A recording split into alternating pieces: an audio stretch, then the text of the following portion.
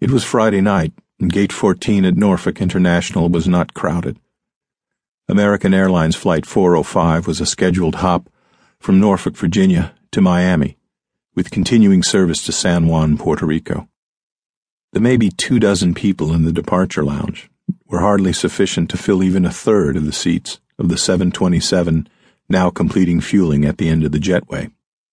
The bulk of American 405's passengers were said to be boarding in Miami for a weekend junket to the casinos and nightlife of San Juan.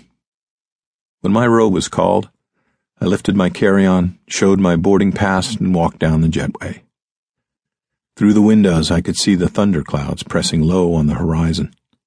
It was 8:25 p.m., only 10 minutes before our scheduled departure, and the last red light of day was showing in the west.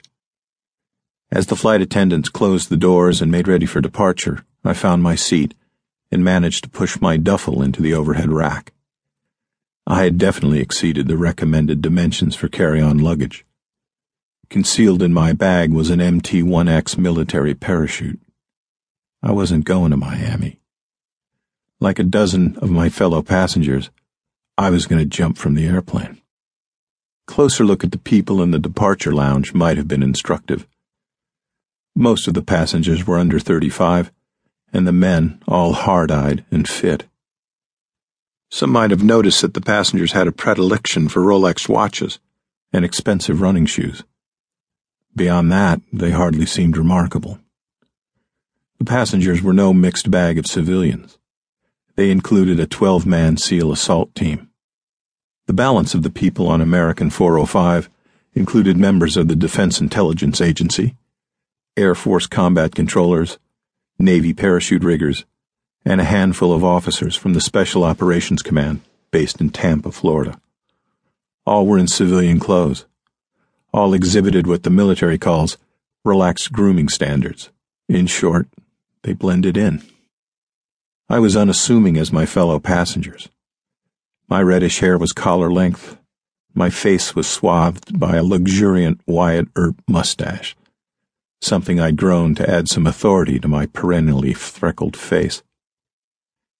My father used to tell me that I looked like a shaggy tennis pro or some kind of over-muscled yachtsman, and I certainly didn't look like what I was, an active-duty lieutenant in the United States Navy.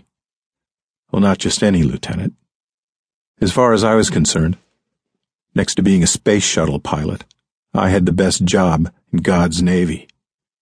I was an assault element commander at the Navy's premier counter-terrorist unit, SEAL Team 6. The other men hefting duffel bags were my shooters, my boat crew, as the parlance went. I was in charge of tonight's festivities, a low-profile exfiltration and insertion exercise. 2 hours before flight time, we packed gear and weapons in the SEAL Team 6 compound and individually proceeded to the airport. We checked unmarked suitcases containing our weapons and assault gear, and were issued tickets on a flight that was never intended to reach its scheduled destination. With the complicity of the airline, we were conducting a practice run for a covert mission. There are 100 ways that SEALs can insert into a target area. We can scuba dive from a submerged nuclear submarine. Boats can be dropped from airplanes in an event we call a rubber duck. We can patrol across glacier, jungle, or desert.